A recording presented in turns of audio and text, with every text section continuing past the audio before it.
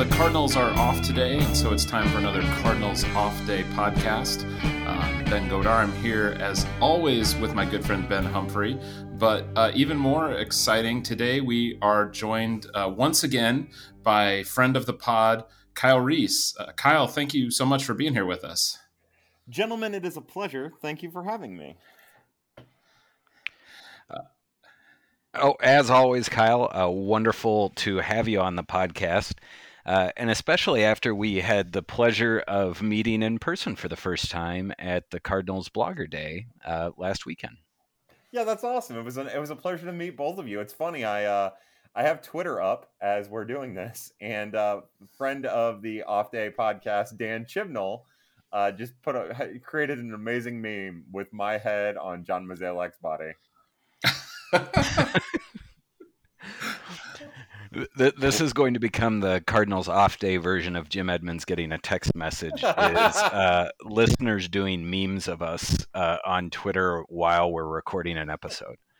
Well, and Ben, I don't know if you saw this, but I think Dan might have just texted us in relation to this as well. So we can say that we have officially received a text message during the broadcast today.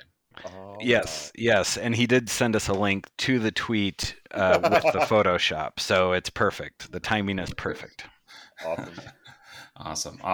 Well, Kyle, we of course wanted to have you on. When we always enjoy having you on and talking to you, but especially for this off day, coming as it does just after the draft. So I think to start things off, we just kind of want to get some of your thoughts on the draft. Our last off day happened on day 2. We recorded on day 2 of the Cardinals draft, so it wasn't all the way done yet.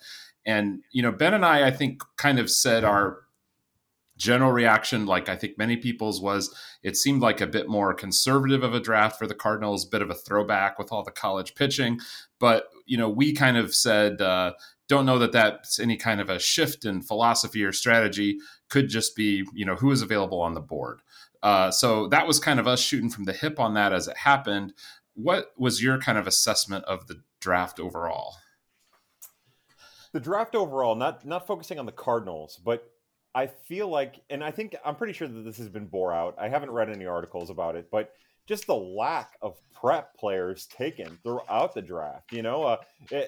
I don't have the numbers, but it feels like there were more prep players taken in like rounds 19 and 20, prep players that aren't going to sign, than there were taken in maybe rounds 3 through 5. And to me, that's the most interesting thing about this draft. Not about the order that players were drafted, not about some of the shockers in the early part of the first round, but this was very college heavy.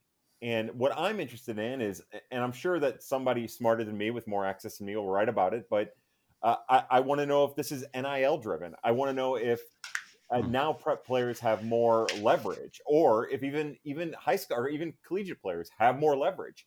Instead of like drafting Pete Hansen with their third pick, and maybe they could say, "Hey, Pete, we're going to give you, $300K less than your slot bonus." Maybe Pete Hansen, who is kind of like a bit of a bulldog, like not icon, that's not fair, but someone that the Texas community thinks highly of. Maybe he thinks, well, why would I do that? I can go to school, make half of what they're offering me, get a little deal, still continue to pitch, and not sign for less than normal. So maybe a guy like Pete Hansen now can force his way to slot. Maybe Jimmy Crooks or Victor Scott, maybe those guys can force themselves to slot now. And if that's happening, then that's going to stop teams from being able to sign prep players and draft prep players. So that's another, like, beyond the first round, beyond those first heavy slotted picks, those first 2 million slots, 1.5 million slots. So to me, that's the most interesting story, and the thing that I'm going to be following the most a year from now. And I saw some tweets about this, and I saw one that was a joke, and it was along the lines of, if you are a high school prospect, why would you become a professional and take a pay cut rather than go to a major college program? And in the name, image, and likeness era, I feel like that's a little bit accurate, maybe a little too accurate. Um, and it really does change that dynamic. And I was with you. I was surprised to see just like virtually no high schoolers being taken. Yeah, that's so I guess like where my mind is at with the Cardinals' second round pick, they took a lefty named Bryson Mounts, who is a very talented lefty who might have a third pitch, and I'm sure we'll get into him in a little bit. But on the board was a high school infielder named Tucker Tommen, and in any other draft, and I guess the other thing is usually the Cardinals have a compensatory pick, which also kind of changes what they can do. And this year they were slotted in their rounds. But in any other draft, I feel like the Cardinals definitely would have drafted him, and they would have maneuvered the draft after him in order to be able to sign him. And Tommen ended up going like five picks or so after the Cardinals drafted.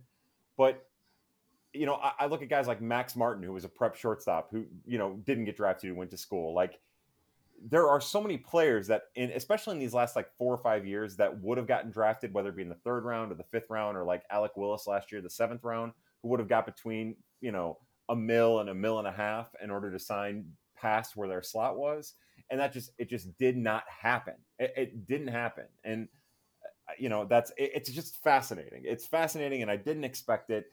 And I was surprised when the Cardinals drafted who they drafted in the second round, and when they left some prep players on the board. And I don't have reason to believe. I would assume that was because of signability issues. Well, it'll be interesting then, both with the Cardinals and the other teams, just to follow as guys sign and see if that bears out. Or it makes me wonder if we might potentially see some high school players not sign. If the teams can't come up with a bonus that they feel like competes with what they can make as collegiate players and sitting and waiting for a couple of years. So that'll be really interesting. So you mentioned Bryson Mounts, the Cardinals' second pick. Of course, Cooper, and I learned it's pronounced Jerpy. Are we all on the same page on Jerpy? Yes. Okay. So Cooper Jerpy, of course, with their first pick. So both kind of funky left-hand throwers. I thought that was really interesting as well. And I'm curious, Kyle, to what extent do you think that, is that a distinct kind of type of pitcher or skill set that they're looking for? Or is it more, again, just kind of like, those were the guys that were available to them in those spots? I firmly believe that it came down to who was on their board. And part of the reason I feel that way is every comment I've heard from Randy Flores, he makes a point to emphasize that, or something similar, in a very professional and well-dictated way. He emphasizes that point, that left-handed pitching was not their mandate, and that's just how the board shook out for them. Even the third round pick, Pete Hansen, who we've already talked a little bit about, I would have loved to know what the board looked like there.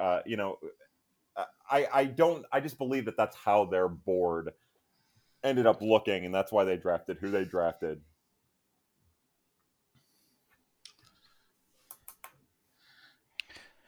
Do you,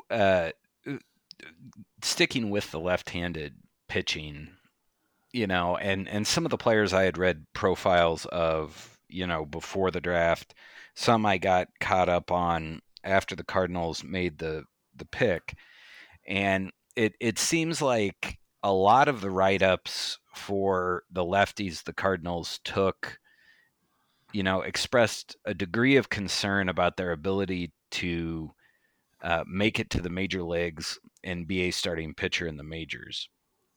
How confident do you think the Cardinals are on their ability to add a tick or two of velocity to some of these pitchers' fastballs, and to add a pitch, whether it's a sinker or a changeup, that allows them to be more effective against righties? So the deal with Mounts, here's the deal. Well, I guess we'll start with the first round pick, Cooper Jerpy.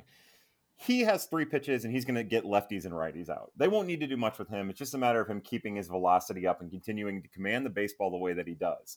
He's a talented pitcher. He's probably going to be in the major leagues. a year from now, if not, definitely consideration at the beginning of the 2024 season. He's that talented, he's that advanced, he's that quirky, and his stuff moves the way you want it to so much that he's going to get righties out, he's going to get lefties out, and it's just a matter of how his three pitches end up playing off of each other, and how how he continues to adjust and advance himself, and again keep that velocity. If there's one thing I feel like I've learned with lefties in particular in the organization over the last year, it's that the velocity is the key for them. Matthew Liberatore, if he's throwing 95 consistently, he's a pitcher who can get away with doing some stuff. If he's in the third inning and he's throwing 91, 92, he's getting beat around. Command is also an issue with him. But then you go a year back, you look at Zach Thompson, and you say, oh, Zach Thompson was throwing 87 to 90 miles an hour, and he was getting hammered around. And then all of a sudden he's throwing 96, and you think, all right, I'd like to see this guy in the starting rotation, and I want to see what he's doing. And of course, it's not just the fastball; it's all the other pitches that tick up as well. So I think with Hjerpe, it's going to be a matter of, can he keep his velocity? I don't think he even needs, because of how quirky that motion is, how deceptive it is.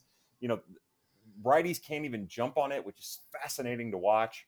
I don't think Hjerpe needs to do much. If he can just keep his velocity in that 91 to 94 throughout an entire start, I think you're going to have an innings eater who throws a lot of strikes. And just, I don't know how many strikeouts comes with that. I think it's just a matter of continuing to refine. But Hjerpe doesn't need to do much. There isn't much for him to really do in order to be able to be effective at the major league level. Mounts is interesting. The second round pick, Bryson Mounts, because he's mostly fastball slider, and both of those pitches get quite a bit of swing and miss. Sometimes his fastball, he'll leave over the middle of the plate. But Bryson Mounts' signature start came against Vanderbilt, a pretty important game against Vanderbilt, and he made Vanderbilt look silly. And part of the reason, and I watched that start today, is he hardly threw his changeup, other than it getting rocked early in the year. He hardly threw his changeup leading into that start. And he threw that changeup, and he kept Vanderbilt off balance. And Vanderbilt did not have a plan for the changeup. They just hadn't seen it enough, and they didn't know how to react. So I worry about a changeup being a field pitch. I worry about what that means. From what I understand, it has spin that mimics the fastball spin, and it fades pretty hard. So those are all positive signs, but it doesn't really matter if you're not throwing it, commanding it, especially once you get to the mid-level of the minor leagues. All three of the first lefties taken, Mounts, Hjerpe, and Hansen, they're all going to get through high A quickly.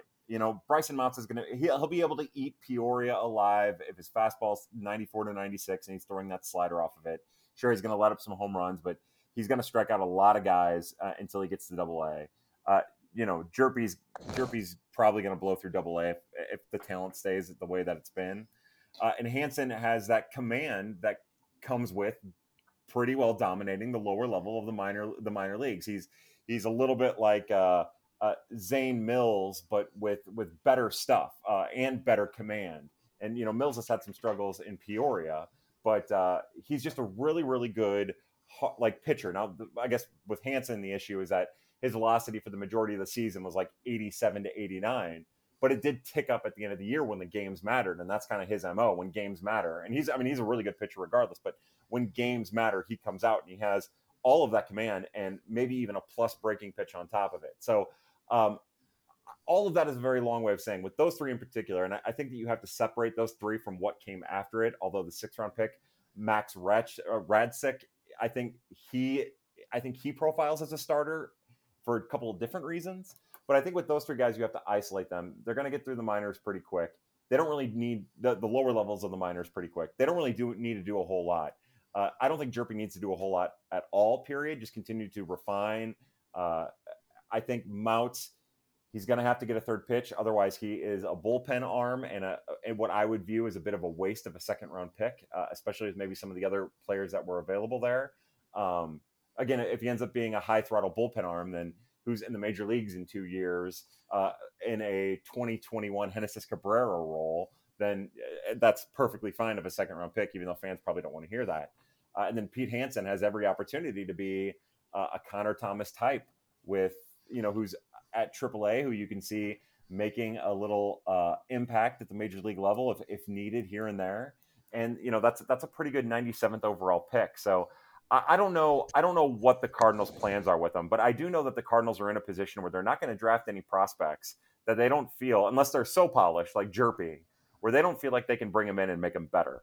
And between Tim Levesque, the pitching coordinator, and Russ Steinhorn, the minor league hitting coordinator, I think that these are all players for the most part, because there are some outliers there, but these are, especially in the first 10 rounds, these are all players that I would assume that they believe that they can get the most out of once they get them into the lab. Well, I'm glad you brought up the lab, Kyle, because that was something I was going to ask about. I feel like the Cardinals have been a little behind the curve of some other organizations in terms of developing that lab, and I don't have a good sense of what they do there or what they feel like they can do there. So I'd be curious to know kind of what you think there, and I guess I'll just add my own kind of comment. The Cardinals have made it pretty clear that they don't want to get involved in the free agent pitching market for high end pitchers. And high end pitchers means velocity and strikeout guys. So, I think we, have gotten used to and will continue to expect Cardinals free agent pitchers to be, more kind of ground ball, hopefully low walk type guys. But to me, that suggested that they really should go after those high end tools in the draft, high velocity guys, even with less polish, because, that's really seems like the only place that they could potentially develop, your kind of classic high strikeout number one type pitcher. And here, with going with these incredibly polished guys, part of me is like, well, what's left to do in that, in that lab setting? So what do you see? What do you know of what's going on in their lab, or what their philosophy is, and how that kind of tells us something about these guys they drafted? Yeah, I do think to the question you asked earlier, I do think that they'll be able to get. Baseball America wrote a great article, and they had a podcast about how collegiate arms are gaining, on average about 1.5 miles right. Around there per, once they get into the minor leagues and get into organizations. I do, I don't know if you want to mess with Jerpy at all. I would not touch a thing about that kid. He's so unique. He really is a unicorn. I would not mess with one thing about him. But I do think, like with Mounts in particular, I don't necessarily, 94 to 96, he can get it higher. I think you don't need him. You need him to get bigger and stronger, and you need him to keep that velocity. I like that's the key with somebody like Mounts. From what I understand that goes on at the minor leagues, they don't like in the lab. They don't like, it's tailored to each player. It's not a matter of like, oh, we're gonna teach all these kids sinkers. We're gonna teach them all. We're gonna have an organizational philosophy. Like, they have their organizational philosophy, and they draft players that match that philosophy, and they do their due diligence and their work to find those players. But they also don't want to completely change, especially pitchers. They don't want to completely change those pitchers just to try to make them fit into a mold that fans go to the data with. One thing I noticed in this draft is when you get further down, like to the beyond like the 8th round pick, once you get past there, like there's a lot of weird arm angles. Jerpy is a different, he comes from a different arm angle. Hansen comes from. There's been a lot of talk about Bryson Mount and having a funky delivery, but I think that that's way overblown. I view this as the Cardinals trying things, like, and I know that fans don't want to hear that, but that's, and also you get all the data about, like, they've got like the second lowest whiff rate on pitches, and I think that they're trying to find what works for them. I think they're trying to find a way to capitalize on some other areas that other teams aren't looking at. Again, total guess here. And I think that involves experimentation. And I see a lot of guys that you can experiment with on this draft. And sure, that's not a sure thing. And sure, it's not the loudest tools. But I also think with some of the loud tools, we get lost in how loud they are, and we forget how dangerous they are too. How many 100-mile-an-hour collegiate arms or prep arms do you hear about 2 years later that aren't getting operated on? Garrett Crochet made it to the majors right away. 100-mile-an-hour lefty, hurt. Tommy John. Like, you can just go up and down the list. We're finding out over the years, prep arms in particular, if they throw between 98 and 100 and 5-inning starts, those guys, they break down, and they break down quick, and there's no guarantee they're coming back. So I think that there is a risk and reward thing here where maybe they're not, with pitchers in particular, maybe they're not taking the risks that you necessarily want, that you might be able to hit a home run on.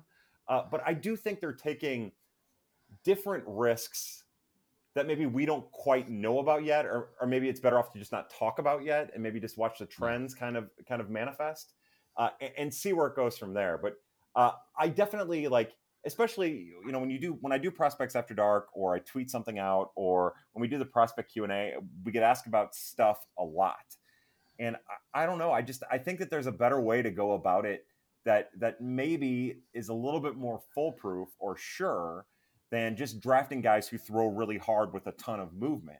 And sure, other organizations have had a ton of luck with that. And we always talk about the Indians and the Rays and the Giants and the Dodgers, but they also do it better than everyone. There was a time when the Cardinals did it better than everyone and no one could figure it out. And then the market advanced past what the Cardinals had. So I just get the impression that the Cardinals are trying to find their way to advance the market beyond what maybe some of those front runner organizations are doing. Well, and Flores did, in one of his comments, mentioned funky arm angles, and said essentially that's a plus. Like, if a guy can get these results from a funky arm angle, we think that's a plus for him. And I thought that was really interesting, because my mind just goes back to 10 years ago, if you were a guy making YouTube videos and selling DVDs on how to pitch, that's the last thing you were going to sell, and that's just not where people's philosophy was. It was all about, these refined, perfect mechanics. So I agree. I think it's very interesting to see them, maybe leaning into something a little funky and a little kind of off the beaten path there. So, Ben, were there other draft related areas you wanted to hit on? A lot of what I read before the draft suggested that it was more position players strong than pitching strong, but the Cardinals targeted pitching. So I was wondering, which of their position player draft picks are you most excited about, Kyle? Oh, well, that's easy. The most exciting one is their 5th round pick, the outfielder Victor Scott out of West Virginia. And also, like, just one more time, I know that it looks pitcher focused, but I really do believe that the board worked out that way. Everybody heard in the first round that there was a lot of buzz around the Cardinals and some of the collegiate outfielders, and then it just didn't happen that way. And then we've heard a lot of buzz about even the 3rd round pick, that maybe things didn't just like fall the way that they thought it was or hoped it would. So I do want to emphasize that while they did draft pitchers with their first 3 picks, I have a pretty good feeling that maybe that's not exactly how they thought the board would go. I think that might be just a little bit of a misconception, but that is how it ended up happening. And when the reality is there, you have to face the reality. But for me, the position player is Victor Scott, a true center fielder from the University of West Virginia. Probably elite speed. I've seen a bunch of 80 grades on his speed, but he is an athlete, and he'll strike out a little bit, but he seems like the kind of player that the Cardinals have gotten a lot out of, swing wise, approach wise, at the minor league since Russ Steinhorn took over as a minor league hitting coordinator. I just, if you want a prospect that has a lot of really loud tools, a draftee that has a lot of really loud tools, he's your guy. Loud speed, loud instincts, loud defensive prowess, and a loud bat. Even though the bat statistically hasn't made like an incredible amount of noise, it's all there. It's all there, and he just needs a little bit of refinement. And he is also the type of kid, and I've been trying to like dig for interviews of him, but he also seems like the kind of kid who's going to take to teaching, and maybe West Virginia wasn't the spot to get the most out of him. I just, Jimmy Crooks, the 4th round pick, I like him a lot, but the bat in this draft that I am most excited about is the 5th round pick, Victor Scott. I think he's the kind of guy who, when you go to a minor league game, wherever he's at, he's going to stick out. And I think, I think it's going to be hard to ignore him here in a year and a half. Well, that's interesting and that's exciting to hear. It's interesting to hear you mention Jimmy Crooks, the catcher. I have to say that I'm giving that my award for the most Cardinals pick of this draft, because everything I read about him, like advanced catcher, great at managing a pitching staff, really mature, etc. But maybe not like huge upside anywhere. I thought that's the guy that the Cardinals signed so that they don't have to go out and sign Austin Romine in the middle of the season. I thought that guy has like 4 years of backup catcher written all over him. And I say that and I think people think I'm like dumping on him, but Ben and I talk about this all the time. When you look at the fact that the Cardinals have gotten so much value out of their system over the years, it's not those like number 1, number 2 elite picks they necessarily get, but they just consistently fill in those guys so they don't have to, waste money, going out to sign free agents for those things. So that's what I saw, and that's what I'm expecting from Jimmy Crooks. So Jimmy Crooks is my most Cardinals pick of this draft, folks. Yeah, and if I can kind of touch on him for 1 second, the thing that sticks out the most about him just physically is, there aren't stiff motions for him. He's a pretty athletic kid for a backstop, especially for a collegiate backstop, and especially for a collegiate backstop who's caught as much as he has. Upon reading about him a little bit, like, his issue is that he just can't put it all together at once. Down the stretch, the College World Series, he was an offensive, not force, but he was an offensive impact hitter. But his defense was terrible behind the plate. But then when you go for like the majority of the season, he was really solid, really strong behind the plate. Threw a bunch of guys out, really kept the running game at bay, helped get a lot out of an Oklahoma pitching staff that, got drafted pretty heavily this year, helped bring out the most in them. All those pitchers love him, and he has the athleticism to go on it. It's just that when he was really good defensively, he was pretty crappy offensively. So, and because of his swing, because of his approach, he also is a model guy. Like, he fits the Cardinals model. He fits the type of guy that they've been able to get the most out of. So if he can continue to refine behind the plate, like, he could be a quick riser through the system. I like him better than I like Pedro Pages at this time. And now we have Pedro Pages one level away from the major leagues, who might have a ton of trade value, might have a little trade value, but is definitely a valuable asset in the organization.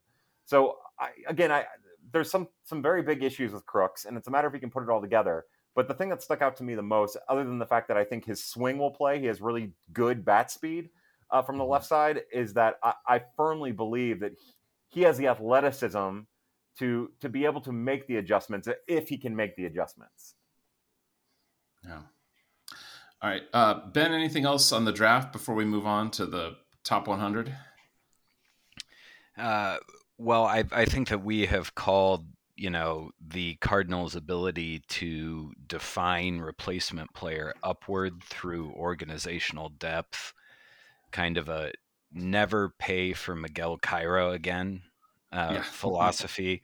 But with Crooks, it might be more like, I don't know, like never pay for Gary Bennett again, or someone like that. And so I am okay with that, although Austin Romine is carrying that banner this season as the replacement player that the team had to go out and find because they were unable, or maybe unable is the wrong word, but they didn't want to take a player out of AAA and his development and put him on the major league team because they thought it might stun his growth. So I'm interested to see what Crooks can bring to the table with his bat. And one more question for the draft, Kyle. Who is your day 2 pick that is like your number 1 sleeper who you think is going to turn a lot of heads in the years ahead? I love and have loved for years Max Raychik, the righty out of UCLA. He throws 4 pitches. He has incredible pitchability. They all come from the exact same arm spot. He releases them all at the exact same moment. He was Team USA, their U18 team. He was their ace. He was their bulldog. He was the guy that they went to. And in 2020, he probably would have been drafted, but he had a really strong commitment to UCLA. And because he was younger, he was able to come out his sophomore year at UCLA, and the Cardinals drafted him in the 6th round. I think he's the guy who will make a major leagues, who has a chance to be a starter in the major leagues, who in 2 years will all be saying, the Cardinals stole him in the 6th round. People passed up on him in the 6th round. And part of the reason why people passed up on him is, even with all that stuff, like, he's a pitcher. He's not, you can tell he's not out there trying to strike people out. He's too smart for that. Like, he's not your typical 21-year-old kid or 20-year-old kid. He's a pitcher. He's an established pitcher with incredible pitchability that, honestly, only Jerpy and Hansen of all their picks have. And if he gets hurt, that's one thing. But if that kid can stay healthy and the Cardinals let him use his entire repertoire, I think there's a real chance that he's on the similar path that McGreevy and Graceffo are on, where he's at Double-A this year. I think Jerpy's ahead of that. I think Hansen's kind of in that same spot. I really can't get into Mounts. No matter how hard I try, I can't. But he would be, and I'm telling people, he spells his last name Ragcic.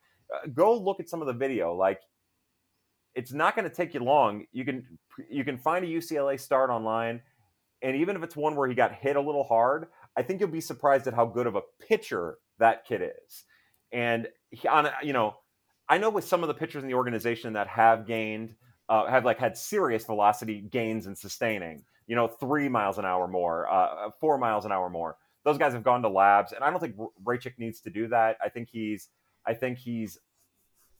if he can just get in an organization and find that consistency, I'm telling you, I think he is the guy. And then in day 2, the other guy that I'm super interested in, and you can look back on Twitter, like, all of these guys are the guys that I highlighted that day when those picks were made.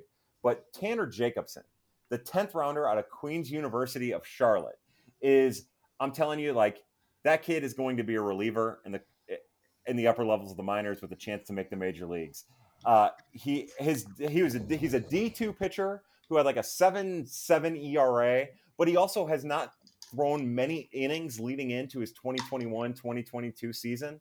And he kind of took a little step back, but he gets really extended, and he has incredible spin on his breaking pitch. And sometimes, especially late in the season, he had rediscovered some of the velocity that he was missing, and he was in the mid to high 90s, from what I understand. So those are the two guys from day 2 that, outside of those first 5 rounds, and I guess the 6th round, which is what Rachik was drafted. But, like, I really like Tanner Jacobson for a 10th round pick, and I really like Max Rachik. The 7th round pick, Alex Iadacernia from Elon, is a fun kid because he was really good in the Northwoods League. It happens at about the same time that the Cape Cod League happens. He was one of the more impressive players, and he was also one of the more impressive players in 2021, but he took a really substantial step back in the 2022 season. And I could very easily see him being the type of player that the Cardinals, they find the way to unlock some of those things that made him a potential day 1 draft pick, a year and a half ago,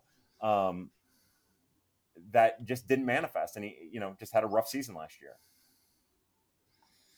All right. Well, I'm excited to learn more about some of those later round picks, and we know the Cardinals have such a track record of getting really impressive production out of day 2 and even day 3 picks. So I am looking forward to that. I think we did want to touch on, and I guess really the other 2 topics we wanted to touch on are kind of related because the Baseball America, I think, notably within the last few weeks, updated their top 100 ranking and had 7 Cardinals in there, which, was just always a little bit of a, I think, gut check for us, and like, oh, geez, yeah, these guys are pretty good. And I guess I think it's especially impressive when we consider that we had Nolan Gorman, Brendan Donovan, Juan Yepes, Matthew Liberatore, and Zach Thompson all make major league debuts this season. So yeah, that's a lot of young guys. So I guess maybe, and I think we'll touch on the major league guys maybe at the end, but just maybe sticking with those 7 guys on the top 100 list. Kyle, what's your thought on those names? it's nice for those kids to get recognized. I wonder if there's somebody behind the scenes who's helping to facilitate all this. No, my thought is all of those spots are warranted, and they're warranted in a big way. I've been one that's pushed Mason Wynn pretty hard. I think that he wasn't on a lot of top 100 lists, and now he's like at least Baseball America, he's like 58th or something like that. He deserves that. Now that he's a full-time position player, he's committed himself to it, and you can see the gains he's made at the plate and in the field to go along with that super arm that he has.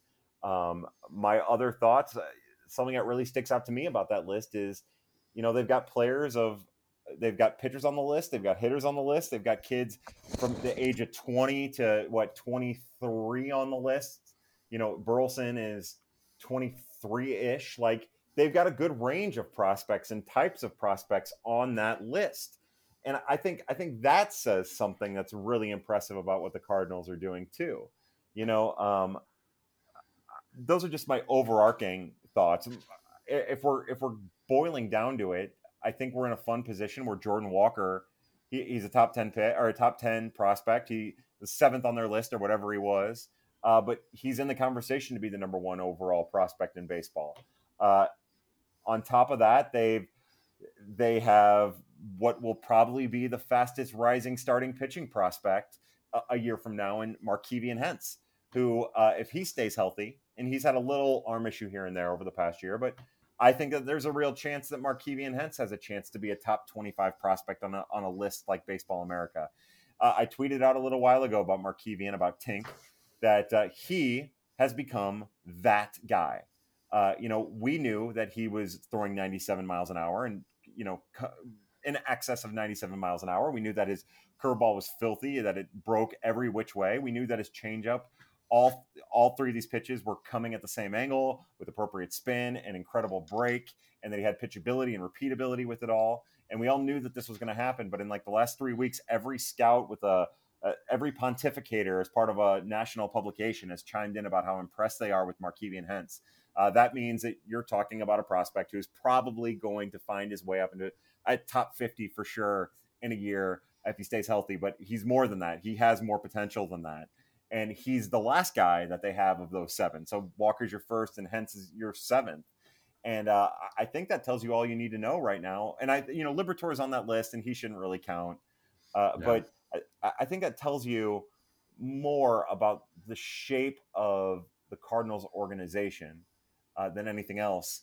And not just about like the talent that they have, but the other issue there is that all of those guys are from the draft. And there hasn't been much in the way of international talent. And I think that's part of the reason why there's going to be a little gap once some of these guys graduate off. Most of those international guys are at the low levels of the minors and, still haven't made a full season affiliated debut or had a very small taste of a full season affiliated debut. And I think that's, and other than Ivan Herrera, but I think that says more about how good the drafts have been and how far ahead the amateur side of the scouting department has been than maybe any other organization in baseball.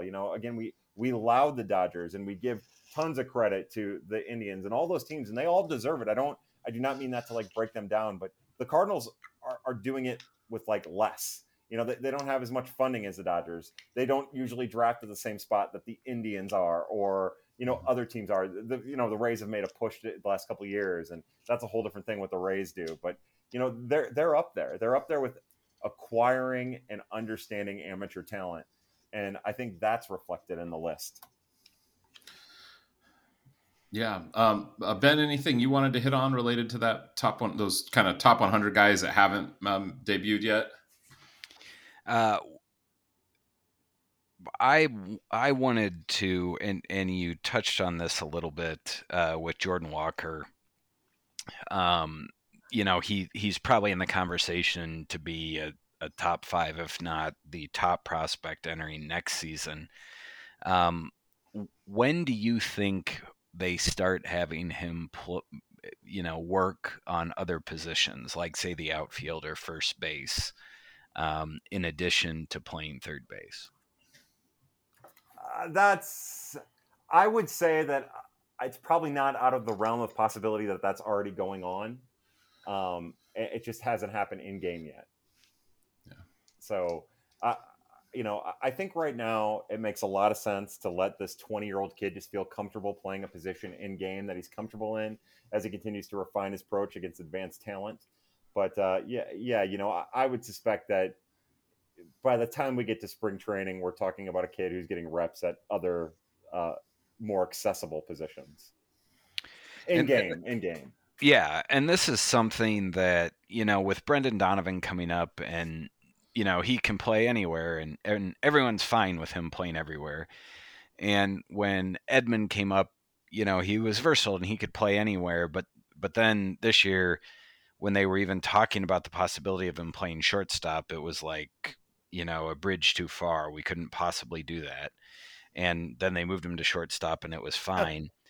And, the Dodgers, when I look at the Dodgers, and something that I think that they have valued is positional flexibility, because it allows them to leverage matchups at the plate as much as possible. And I always find this interesting because it's where is the line, and every player is different, but baseball is baseball, and a lot of these guys have played a lot of baseball, and I often wonder how hard it is to play multiple positions in the field when you're in, say, Double A. Because it seems to me that it would behoove the organization to kind of make that type of flexibility an organizational principle, and something that they would perhaps lower the bar for the mental hurdle of doing that if they kind of said, hey, we're gonna do this from the beginning. And I just, in your experience with player development and those types of things, Kyle, how hard is that for a player? You're going up the ladder and you have to deal with that transition at the plate. Is playing multiple positions in the field that big a deal, or does it just depend on player to player? It's become less of a big deal, and I definitely think it depends on player to player. But what you're saying is true. That's happening at the minor league level. Like, sure, maybe some guys they hold on to a little bit longer. Up until this year, Delvin Perez was a shortstop, but now Delvin Perez plays everywhere. It doesn't matter, but he plays everywhere. Irving Lopez plays everywhere. Kramer Robertson was playing every position that he could. A year ago, not as much, but Brendan Donovan played a little short. He played a little bit of the outfield. I think that it's becoming more and more common. I think that they are adjusting that. I think that there are players, and they're primetime players, that they are trying to keep at a position. And again, I think one thing that kind of gets lost in that too is that these kids are so young now at Double A. When was the last time? And I think it's an issue, but that's a conversation for a different day. But like, these kids, they're pushed harder now than ever. So if you have a premier talent, somebody that you've invested in and you've spent a lot of money on, I think it makes sense to treat that with kid gloves a little bit, especially if you're depending on their bat. If their bat is their carry tool, I think what you want to do is you want them to focus on hitting, and then you can figure out the rest later, especially if their fallback is like a corner outfield position more than likely. That's not to diminish what happens in a corner outfield or what happens in first base, but I think it is happening at the minor leagues. And I think even with their primetime prospects, they do it once they know it's time to do it. Like, I can envision a situation where, say, Mason Wynn takes a bunch of steps back in the field, looks like he did back when he was a prep player, where the Cardinals are like, all right, we're going to try you out in center field, or we're going to try you out in second base, and you're going to get a bunch of reps. I don't think that they're at the position where they feel like it's something they need to do with a guy who's only been in the organization for, what is now 2 years, and who has just been 20 for a month. But they are doing it pretty well. Like Evan Mendoza, who is probably their most sure-handed defender at shortstop in the minor leagues right now, he's playing second with Paul DeJong at short, and he played third before then. And he, before he transitioned to shortstop, he was a third baseman at NC State. Came into the organization as a third baseman. Came back from the pandemic. He was a shortstop. So I think that it is happening at the minor leagues. I think they're cognizant of it. I think they're trying to develop as many tooled up players as they possibly can with as much versatility as possible. I just think that they also understand that, like, if you can develop Paul Goldschmidt, you're not going to make him a utility player. If you can develop Tyler O'Neill, you're not going to make him a utility player. So you let your extreme talent figure out the rest before you figure out the rest for them. I do think it's interesting, and it's something I've been hypercritical of over the years, and it still pisses me off. But it's been interesting that so many players have actually had success doing this. But I mean, I think about, like, Tommy Edman makes the majors. He has 16 innings in the minors as an outfielder. He's playing center field.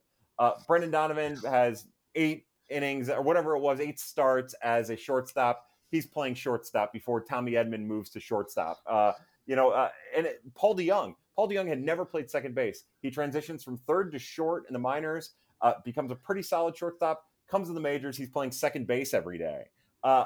But they all handle it pretty well. And I think that speaks for the preparedness that the organization presents them with, but also the type of players that the Cardinals have that eventually make it to the majors, and how they're able to identify the talent and the type of person that can actually adapt and hone those skills, where maybe some other people don't. Ben, I know I kind of went on a little bit of a rampage there, but does that answer, like, the root of your question or the root of your thought? I'm sorry about that.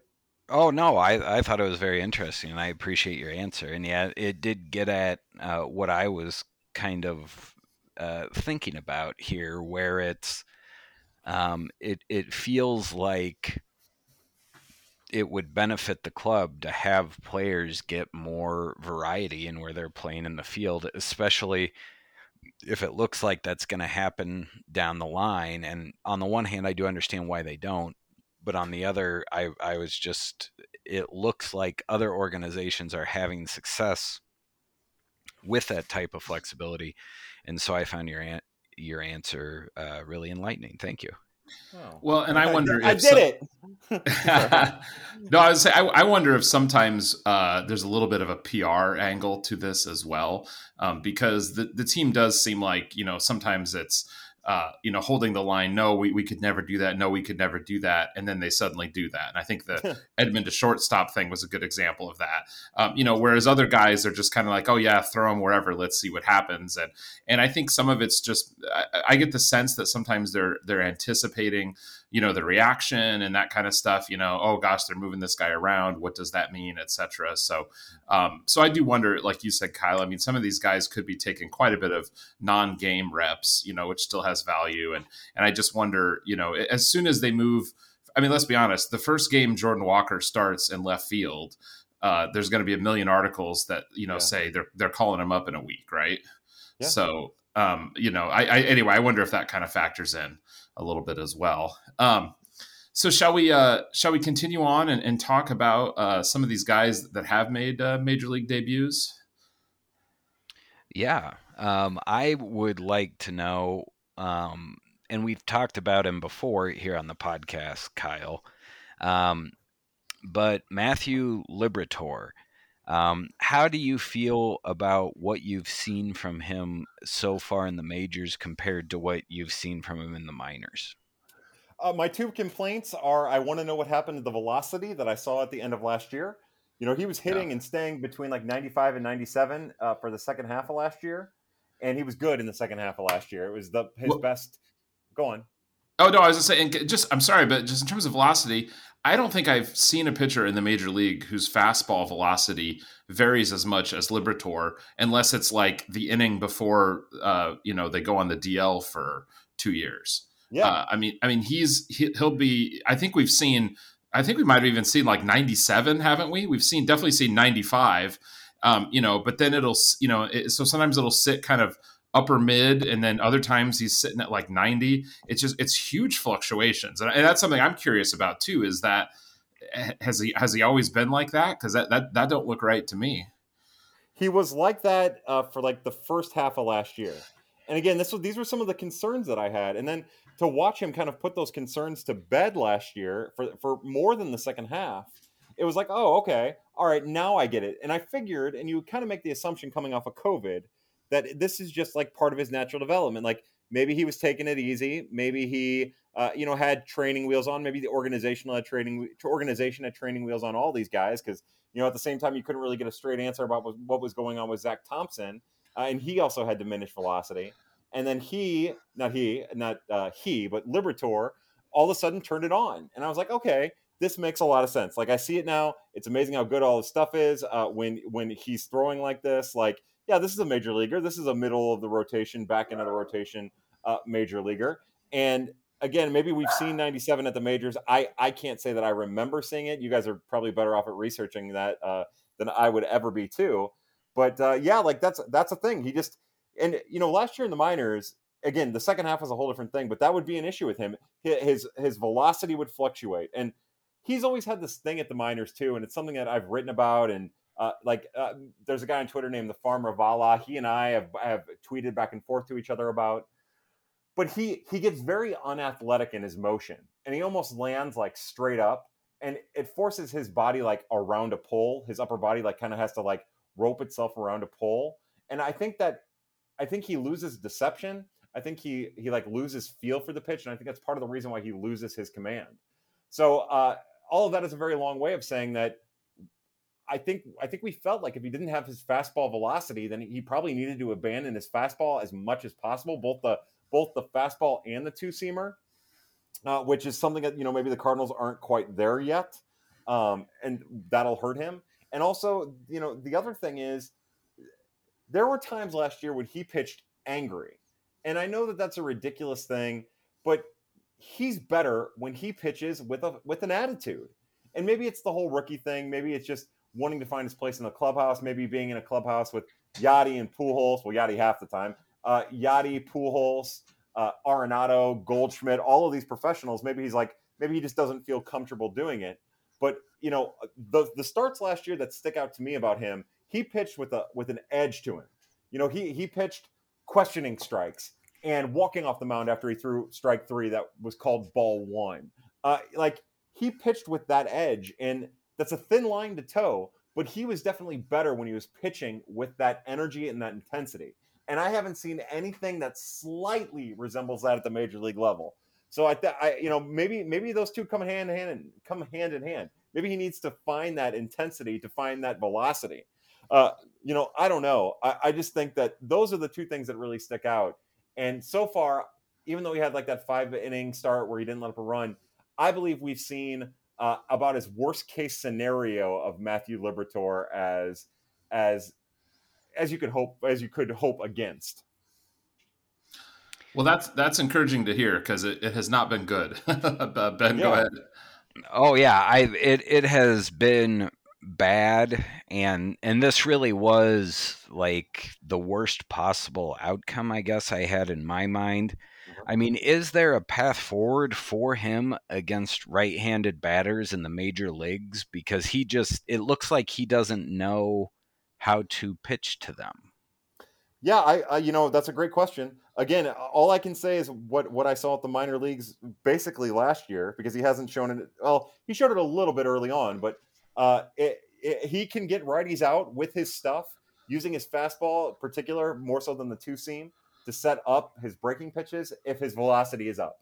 If he can keep it above 94, 95, because we've seen that. We've seen him be good early in starts when he is throwing, between 94, 95, maybe high 93s. Like, he's okay and he's serviceable there.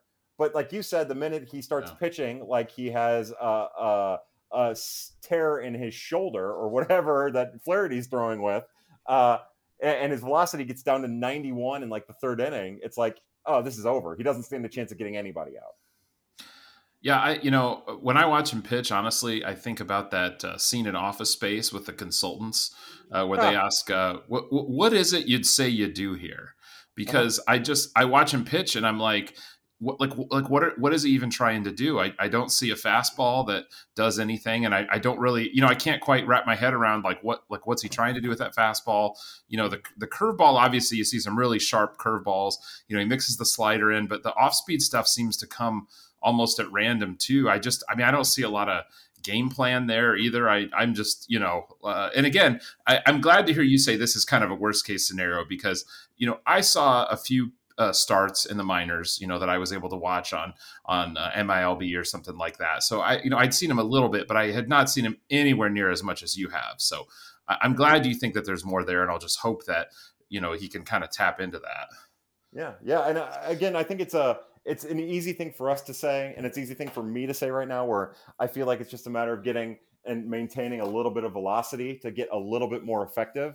But I think that this is really the gist of it with him, and I feel like we talked about that this winter too. Like, if he's not going to be able to command his fastball or do anything with his fastball or get his velocity up, then it kind of nullifies what he's capable of doing, and I feel like that's what we're seeing. Yeah.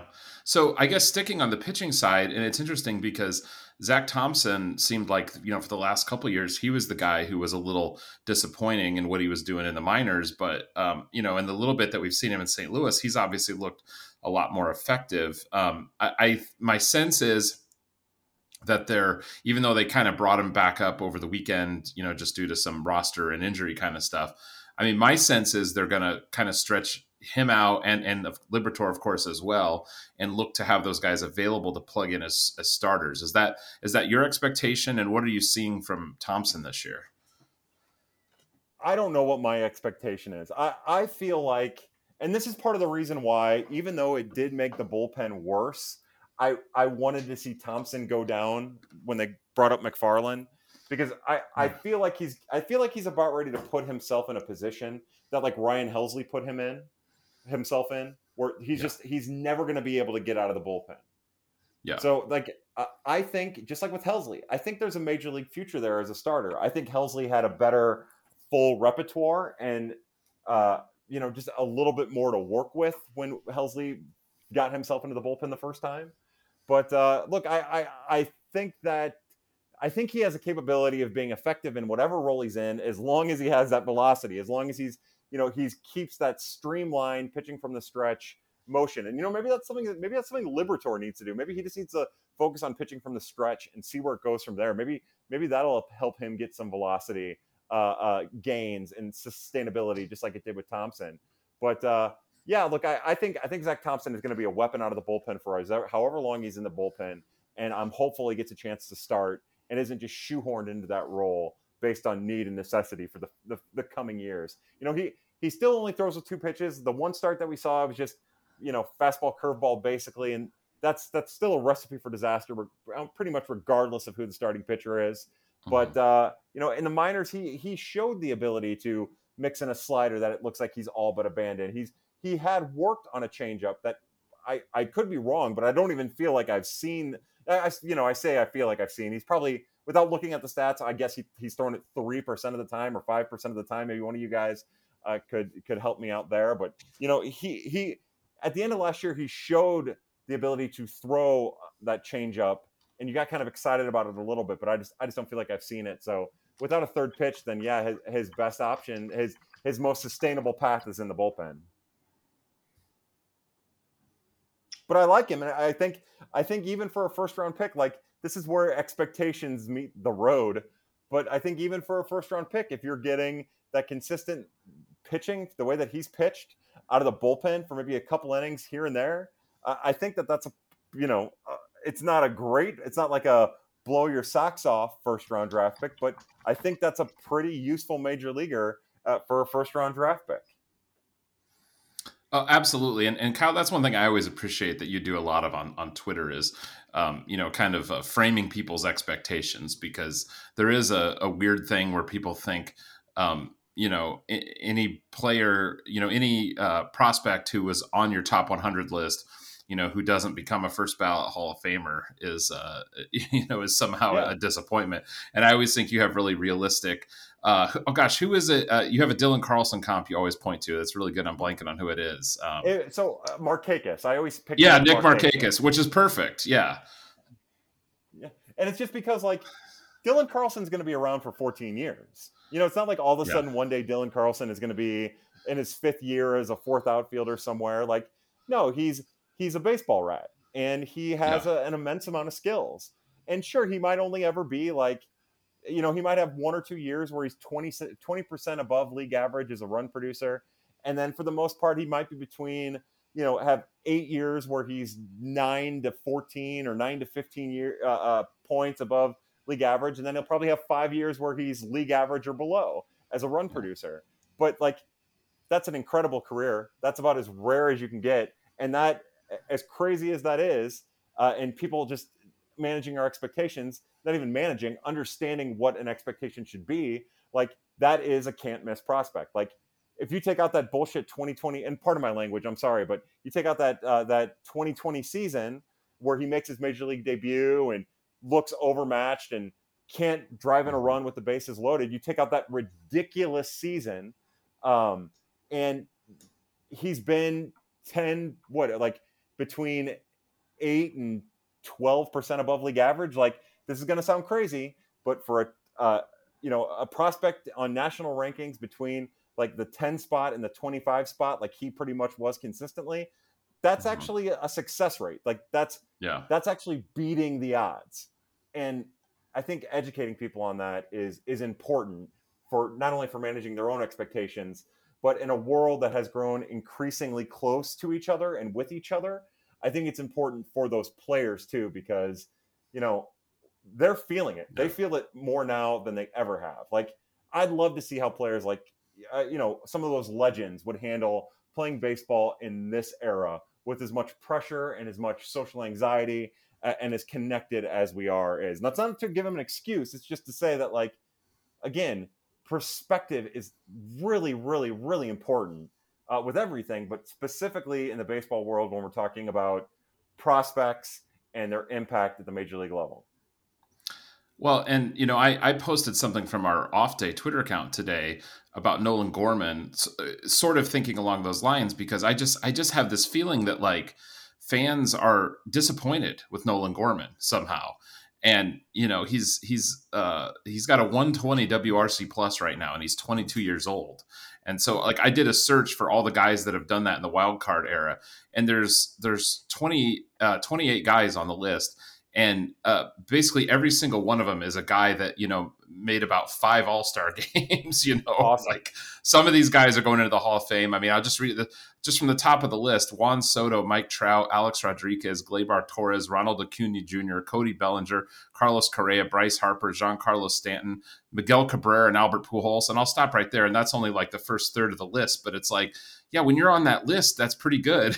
But yeah, and it's funny. And I posted that, and the first comments we got were like, well, he started out pretty good, but let's see where it goes, that kind of stuff. And it's like, how can you be disappointed? I think I said when we've talked here, and I know Ben and I have talked about it, I mean, I fully expected that Gorman would come up, maybe have a, kind of a splash initially, but I thought he'd struggle then, and he'd probably go back down, and, it'd be kind of an up and down, wouldn't see much. I mean, he's in about the 95th percentile of what I thought he could do in this first season. So I'm kind of over the moon at what he's doing.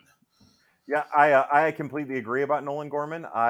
You took the words right out of my mouth. I thought he'd have like one rough week, like he has at every level he's been promoted to. He has one rough week, and then he lights the world on fire for about 14 to 20 games, and then he goes through a stretch of about 2 weeks where he'll strike out 53% of the time, and look like he belongs at a level lower than where he should be. And I thought for sure we would see that, but honestly, like, he has outkicked my coverage for sure. I can't believe that he hasn't found his way to the minors yet, and the fact that he continues to he makes some bad plays in the field, but he still is trying to, like, he's still doing some really positive things in the field. Like, he's holding his own. And again, like, this is where modern baseball is different, and where I think fans in general are having trouble adjusting, right? Because the WRC plus is there, but for the last whatever it is, like the last month of the regular season, he's hit like 230 or 225, and it's and he still is like 20% above league average. And I don't think fans in mass have like been able to wrap their minds around the adjustments of just how vital a run producer he is with what is, other than a slug, which is largely a pedestrian hitting line. Well, it's really, and I know that you're into comics, Yes. so to me, he's almost like the Bizarro Edmund. Oh, like I love it. like everything he does is what Tommy Edmund does not do, and Yes. everything that Tommy Edmund does is what Nolan Gorman does not do. And Edmund is an elite defender, is very fast. Not that Gorman's slow, but Edmund cannot hit for power. Yeah. But he does okay with average. He has an okay batting average. Mm-hmm. But then Gorman can't really hit for average, but he's got, at least so far, I'm interested to see what his walk rate does, but so far it's been very good. Yes. And it's because he does so much damage when he makes contacts, or when he makes contact, because pitchers, and you can see it, they're a little bit careful with him in a way Yeah. that they aren't for a player like Edmund, who doesn't hit for power. And so it's fascinating because, Gorman is generating the type of power from the left-handed side of the plate that this team has been in need of for a couple years now, maybe even 3 years now. And but he's playing second base, in the Skip Schumacher mold. Yeah. And but he's also not making a lot of contact, and that I think it offends some whitey ball Yeah. sensibilities, Yeah. and in particular with the media.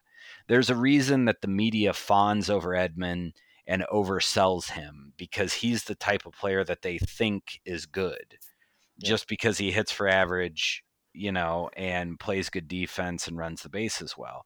And Edmund has had a good season, but then you look at Gorman, and he's like the newfangled analytics producer. He's basically the Cardinals' Adam Dunn at second base so far this year.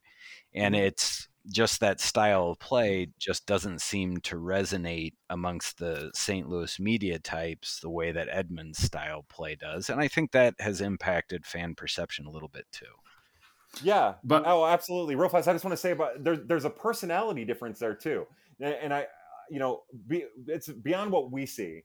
And Edmund is a jovial, like there's a reason why the media likes him. And Gorman and Libertor both keep to themselves. Like they're awesome kids. We saw that over the weekend. Nolan Gorman is an awesome kid, but he's a worker. He's kind of quiet, and that also does not benefit him in the media either. Yeah, Edmund's interview on the Sports Info Solutions podcast was great. Exactly. And you can just see, like, talking to him would be enjoyable. And so if then you've got some younger guys who are maybe a little bit more quiet, I can definitely see how they would not get as warm a reception from the folks interacting with him as Edmund does, because he's smart and he gives thoughtful answers and he's forthcoming. I can totally see that. So I'm sorry to interrupt, Ben. My bad. No, you didn't know. Hey, you're the guest. We want to hear from you. The other rookie that is just really performing, I think, above even what our highest expectations could be is Brendan Donovan. So, and I mean, I had pretty high expectations for Donovan, but he's definitely surpassing those. I mean, what do you think of what Donovan's doing, and what do you see his role kind of continuing to be? I would think that until they get all the outfielders healthy, that this is probably his role. I think he's probably a starting outfielder for the St. Louis Cardinals, which I think I joked around about at one point when at some point over the winter when I was like, all these guys start playing playing for the Cardinals in positions that they don't ever really play. Maybe he'll play the outfielder, maybe he'll play short, and lo and behold, the two positions he's played more than anything, I think, are short in the outfield. So, you guys know that what I'm gonna say. I'm not as surprised by this as everyone else is. I watch this kid every day, and every day he impresses. I think that he had started to show signs of fatigue, and he was getting beat, and he was pressing himself, and we've seen him try to do too much, recently, which is something that I don't. He's always trying to do as much as he can, And it's rare that he ever extends beyond like what he knows he's capable of. And I think like we've seen him make a couple of base running errors or mistakes and come close to making some that he's been safe on. But I think he's still just he's pulled a couple carpenters, as I call them, trying exactly. to stretch a single into a double and getting thrown out by about 20 feet. Exactly. And I think he's still just adjusting to major league speed. I think that's what's happening. You know, like he's used to getting away with that stuff at the minors, and I just he just can't get away with it at the majors. And I think he's adjusting. And I think what makes him so unique, and actually what not makes him unique, that's not fair, but what gives him staying power and sticking power is that he will learn from it. And it's not like with Matt Carpenter where this happens year in and year out. Like you might have a couple moments here and there next year and in the second half this year, but it's not going to be those pressing moments, those issues that like we saw in Milwaukee or elsewhere. Like he's smart, he has that extra instinct. But yeah, it got to the point where like I'm actually kind of bummed, and not like he was a great shortstop, but I'm bummed we're not going to get to see more of him at shortstop. I would have, early in the years when you do that, I would have liked to have maybe seen that once they, once they decided that he was going to start at short instead of Tommy Edman. First off, I was like, what the hell are we doing? Like, what are we trying to do here? Like, are we really trying to protect Paul DeJong's ego this much right now that we're going to do this like ridiculous and somewhat irresponsible thing? But Donovan handled it like, and I think that's the gist of Brendan Donovan is if you have an assignment for him, he's going to handle it, and once he gets comfortable with it, he's probably going to be kind of impressive. I know that, I have enjoyed watching him play. And he's a bit of a grinder. He definitely reminds me of a young Matt Carpenter. Now, whether or not he can develop power the way that Carpenter did certainly is an open question. But one of the things that's been really interesting to me is how similar his major league line so far is to his AA and AAA line in terms of walks and strikeouts and batting average on base percentage. He's hitting for a little less power, but it is right in line with what he did at the high levels of the minor leagues. And he's doing it without, and this is something that in the era of Twitter, a lot of folks will just take a screen grab of a guy's StatCast, the little red and blue dots, and be like, well, this isn't going to continue or whatever. Yeah. And I think that Donovan is kind of an interesting canary in the coal mine, so to speak, for the way that he hits. And there was that interview that we recommended at Fangraphs with David Larilla about how he's not trying to hit home runs because he can't. He's basically like, hey, I hit singles and doubles, so that's what I'm going to try to do. And, where that fits in terms of, what is the expected value of what he's doing at the plate, and whether or not he can keep walking if that's what he does is certainly an interesting question. But he has given us every reason to believe he has an elite concept of the plate. But I am really interested to see if Donovan can keep this going, because this is what we are seeing now is who he is or has been, right? Like he's not really doing that much that is different from what he did in the high minors. And I think it's very heartening to see him succeed in the way that he's succeeding, because it's the way he has succeeded as a pro up until reaching the majors. Yeah, absolutely. Yeah, he knows who he is, and I've seen him. He will be the type that will maybe do a one too many mechanical adjustments all at once, like trying to figure out a way out of a slump. Like, and his slumps are so small, so it's not even a big deal. But look, this is who he is. This is what I liked about him. I remember in his Dirty 35 or Dirty Flirty ride up this offseason, like I knew people would look at his BABIP and be like, oh, this isn't sustainable.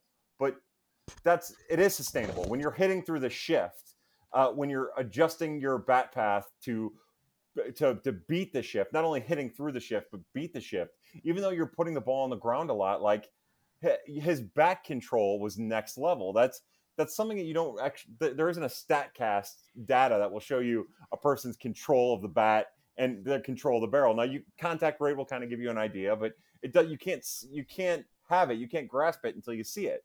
And, not to like backtrack or get off of Donovan for a second, but this is also the same conversation I've been having about Dylan Carlson for years, getting back to I remember he was a prospect and he's number 10 on Baseball America's list and he's number 25 on MLB and he's a top 30 prospect. And everybody kept saying, not everybody, but the people who go to his StatCast page and they see that his average exit velocity is not through the roof.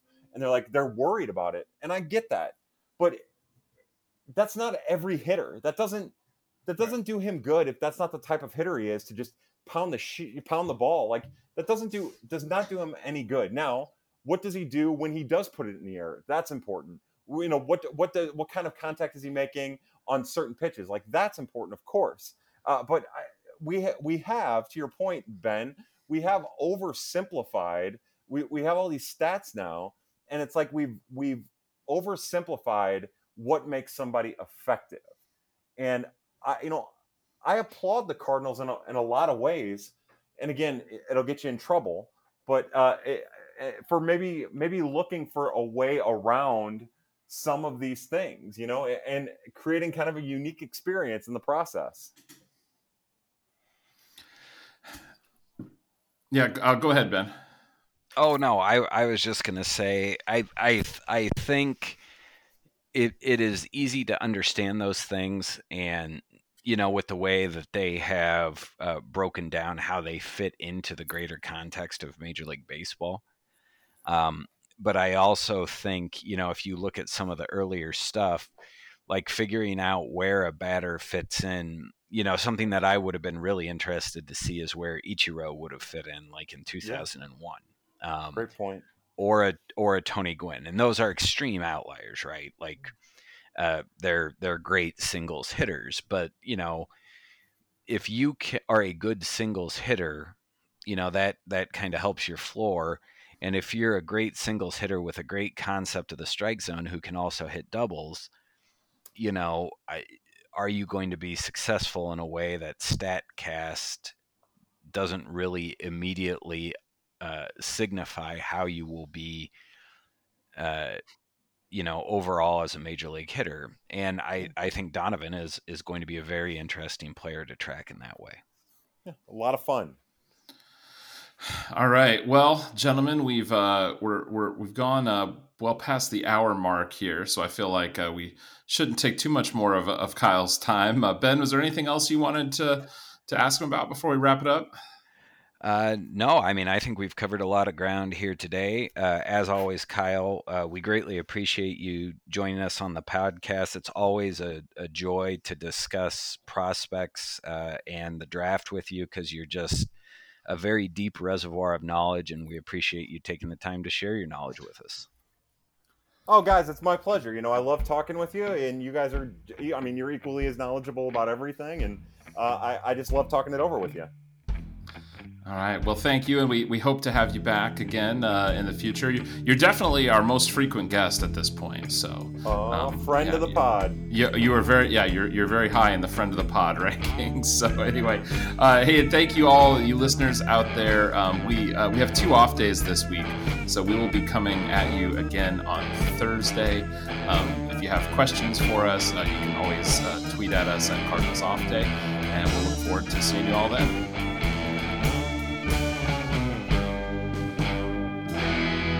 Go Cardinals!